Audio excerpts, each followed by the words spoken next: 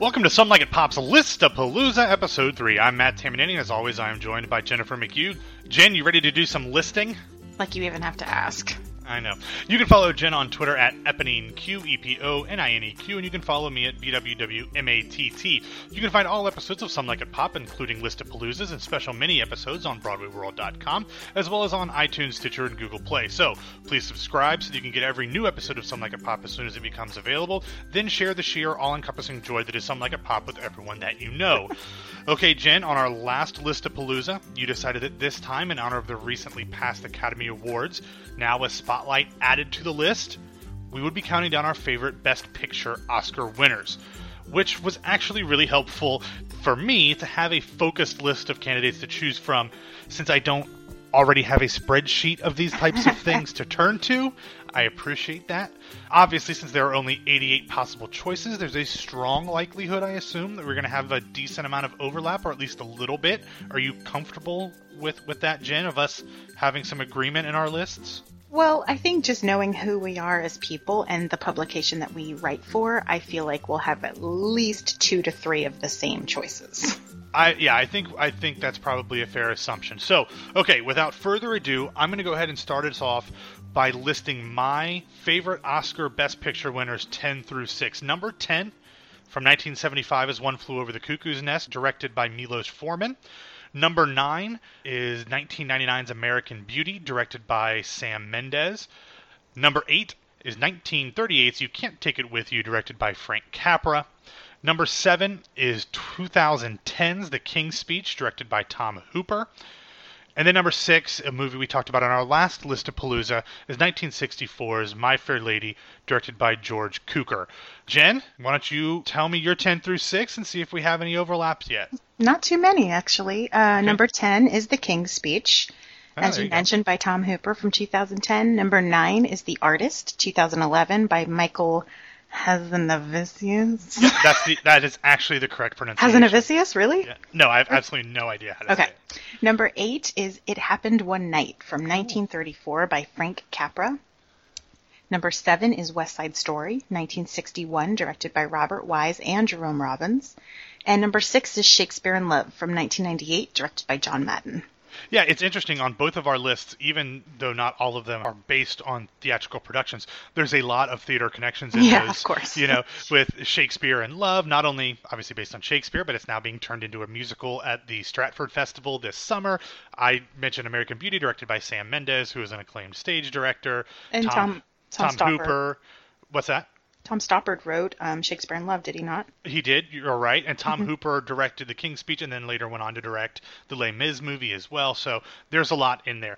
We'll see if there's any more in our 5 through 1s. We're going to alternate back and forth. I'll start with my 5th, then Jen will give her 5th, all the way down until we both give our favorite Best Picture winners of all time.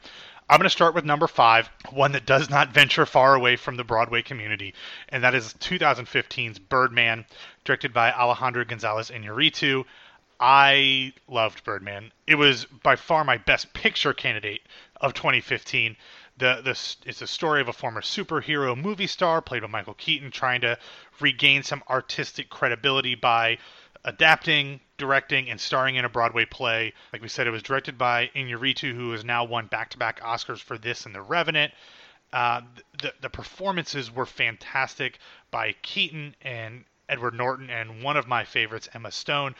But you also throw in the fact that a lot of the filming was done at the St. James Theater, but the direction, the cinematography was fantastic. The kind of trippy, existential dramas that were going on with some of these characters were fantastic. I loved Birdman, so it's number 5 on my list. I love Birdman, too. So what is your number 5, Jen? My number 5 is Slumdog Millionaire from 2008, directed by Danny Boyle. I really wish I had an explanation as to why I fell so in love with this movie. It hit all the right notes for me. It hit every emotion, and I was so happy that it won. I don't remember what it was against, but I was just really happy that it won. And the way the story is told through flashbacks and through a game show and all these unknown actors, and I just really enjoyed it. It still, to this day, makes me very happy when I watch it. That's a good one. Definitely a good one. Danny Boyle is also a regular stage director, and I believe He is who directed the Frankenstein with Benedict Cumberbatch and Johnny Lee Miller. Did you ever see that production that they filmed? I didn't. Was that in the West End? It was the National Theater. Okay, so my number 4 is from 1991, The Silence of the Lambs, directed by Jonathan Demme. I hesitate to even go into the story of this because I think everybody knows it by now, but basically it's a young profiler for the FBI named Clarice Starling interviewing a brilliant psychologist turned cannibalistic serial killer named Hannibal Lecter in an effort to hunt down yet another serial killer named Buffalo Bill. Jodie Foster and Anthony Hopkins both won Oscars for playing Clarice and Dr. Lecter. The movie came out when I was 9, 10 years old, so I didn't see it until much later, 6 or 7 years later. But for me, this movie kind of marks the beginning of a new generation of psychological thrillers. After this, you started seeing movies like Seven and The Usual Suspects and things in that vein that were and 12 Monkeys that were really smart, really intellectual, but also had the some of the action sequences as well that were really taut, suspenseful storytelling. And I love this. And it also helps that I also loved Hannibal, the TV show that just wrapped up 3 years on NBC. I do have a soft spot. I do have a soft spot for Hannibal Lecter, but this is a great movie. I love this movie too. It was I actually saw this movie in Pleasure Island in Orlando. There you go, just down the street from me. Yeah, I was on my senior trip in high school, and we all went to see it one night. Yes, that's how old I am. I was a senior when you were 9. It's okay. The end scene when she's in the basement and he's looking at her through the night vision goggles still gives me nightmares. Still. Anytime anyone mentions Chianti, that's the first thing I think of. In some fava beans, and you do, classic for sure. Yeah, it's so good, and Jodie Foster is great in this movie, and I'm gonna have to go to watch it again. All right, Jen, what's your number 4? My number 4 is Chicago from 2002 by Rob Marshall. Again, I mean, you know your audience. We're gonna pick some musicals here. This was I had known the show Chicago before the movie, but it never really interested me. I knew all that jazz, and I knew Mr. Cellophane from musical reviews. Sure. But this really opened me up to this show. I thought the movie adaptation was fantastic, and I really love Rob Marshall as the director. And Renee Zellweger is never my favorite person on the screen. I don't have anything against her. I'm kind of indifferent towards her. But I thought Catherine Zeta-Jones was amazing. Loved seeing Cheetah Rivera up there, and I thought Queen Latifah was really, really underrated. I'm not going to say much more because I have a feeling it's going to get mentioned again. You would be wrong. Really? It's not going to get mentioned again. So I will say I'm hit or miss on Rob Marshall. I thought he did a good job with Into the Woods here recently as well. I did enjoy it. I like Chicago, the stage property, and this was an admirable job with it. I didn't love it. I can take it or leave it. I mean, it's a good adaptation, and I always enjoy having good adaptations of stage musicals on film, especially ones that win Best Picture, but it did not crack my top 10.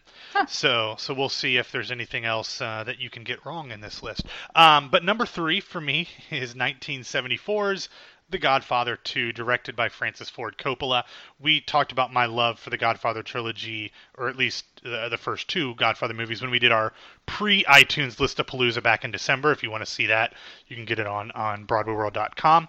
Again, I don't know that I need to go too far into depth in this one, but it's Al Pacino, it's Robert De Niro, playing father and son separated by a number of decades. What else do you want? It's a great, great film.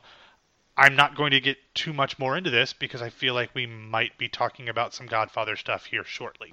So what's your number 3, Jen? My number 3 is The Godfather Part 2 from 1974, directed by Francis Ford Coppola. Okay, so there we go. We both got it slotted in at number 3. Yeah. So what else do you want to add about this? There's always a constant debate between The Godfather and The Godfather Part 2. Yes. The third one is irrelevant because Sofia Coppola ruined it.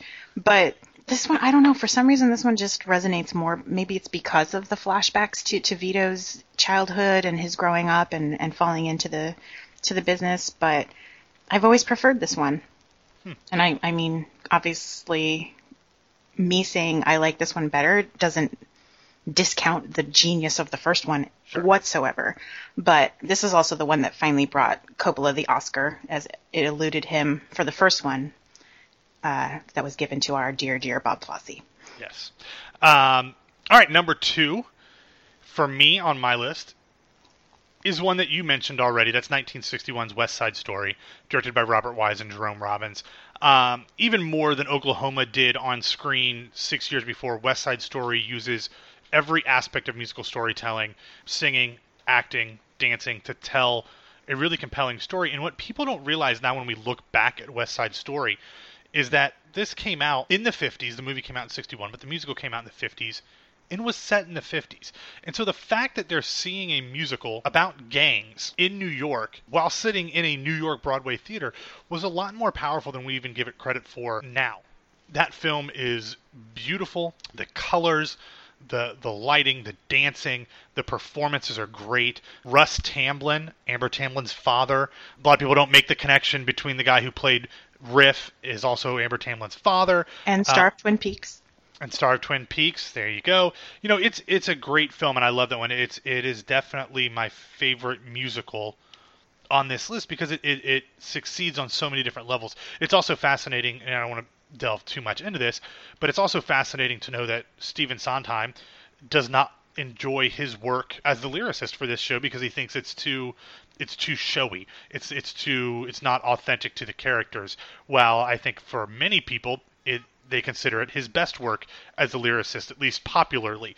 Maybe not inside the musical theater community, but for people outside of those of us that, you know, have a soft spot for Merrily We Roll Along or whatever, people know Stephen Sondheim's lyrics because of West Side Story, and they're the ones that he's kind of, I wish I could do it over. So I love West Side Story. I know you mentioned it a little higher on your list, so I'm glad that we at least have that in agreement. Yeah, I love West Side Story. Did I tell you about the night that I met Russ Tamblyn and George Chakiris at the same time? No, the guys who played Riff and Bernardo. Yes, I was at a premiere of The King and I out here when Stephanie Powers was in it, and they were both there, and I got a picture with the both of them. That was lost to the annals of history, but whatever. I met them both. All right, Y2K? So sure, let's leave it at that. Okay, so what's your number 2? Amadeus. Amadeus. Not by Falco, but in 1984, directed by Milos Forman. Big Mozart junkie. Went to Vienna, went to Salzburg. Even standing in the church in Prague where some of these scenes were filmed. It's just a really, really, I feel like amazing is underselling it, telling of this story between Mozart and Salieri. And yes, it's dramatized, obviously, but I love the Mozart Requiem so much, and the way they scored it with the Mozart music constantly underneath it, and the way it's filmed, and Tom Hulce's take on the character, and F. Murray Abraham's Academy Award-winning performance as Salieri. I can't recommend this movie enough. It holds up over time, and it's definitely one of my top 10 of all time. Yeah, and it's, again, based on a play. Schaffer, Peter Schaffer? Yes, who also went on to write the play Equus. Mm-hmm. Yeah, so good. Stage connections for both of us are staying through there.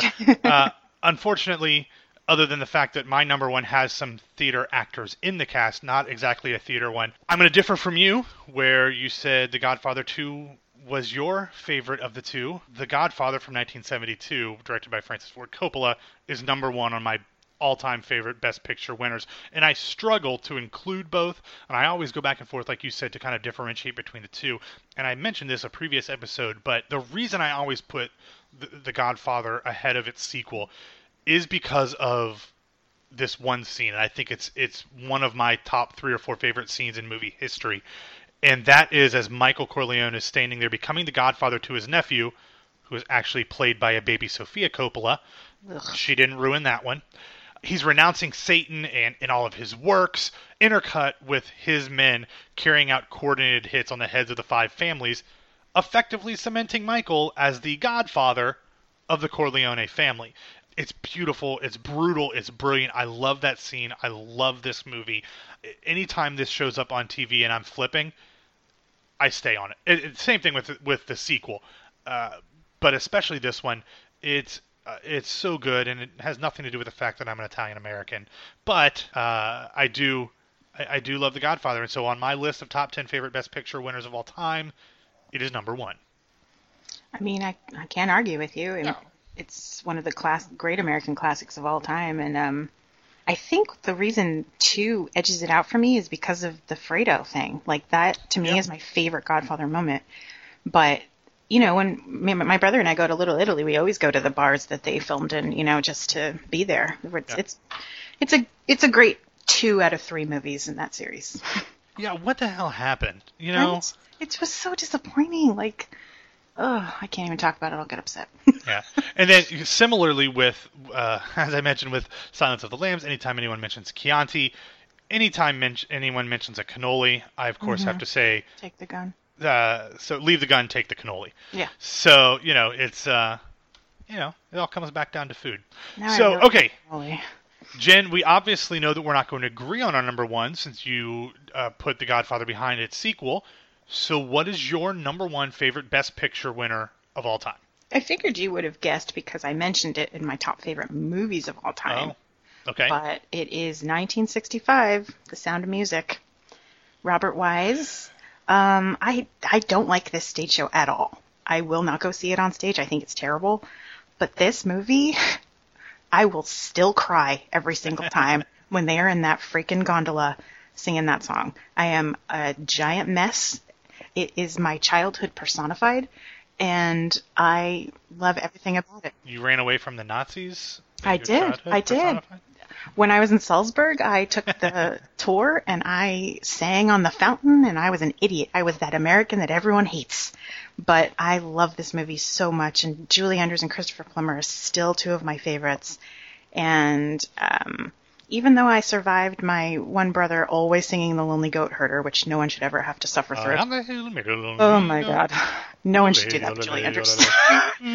But it's my favorite. I love it to death. I'm not a Sound of Music fan, either on stage or on screen. In the hierarchy of Rodgers and Hammerstein musicals, I haven't seen them all. I haven't seen Allegro, but it is at the bottom of what I've seen.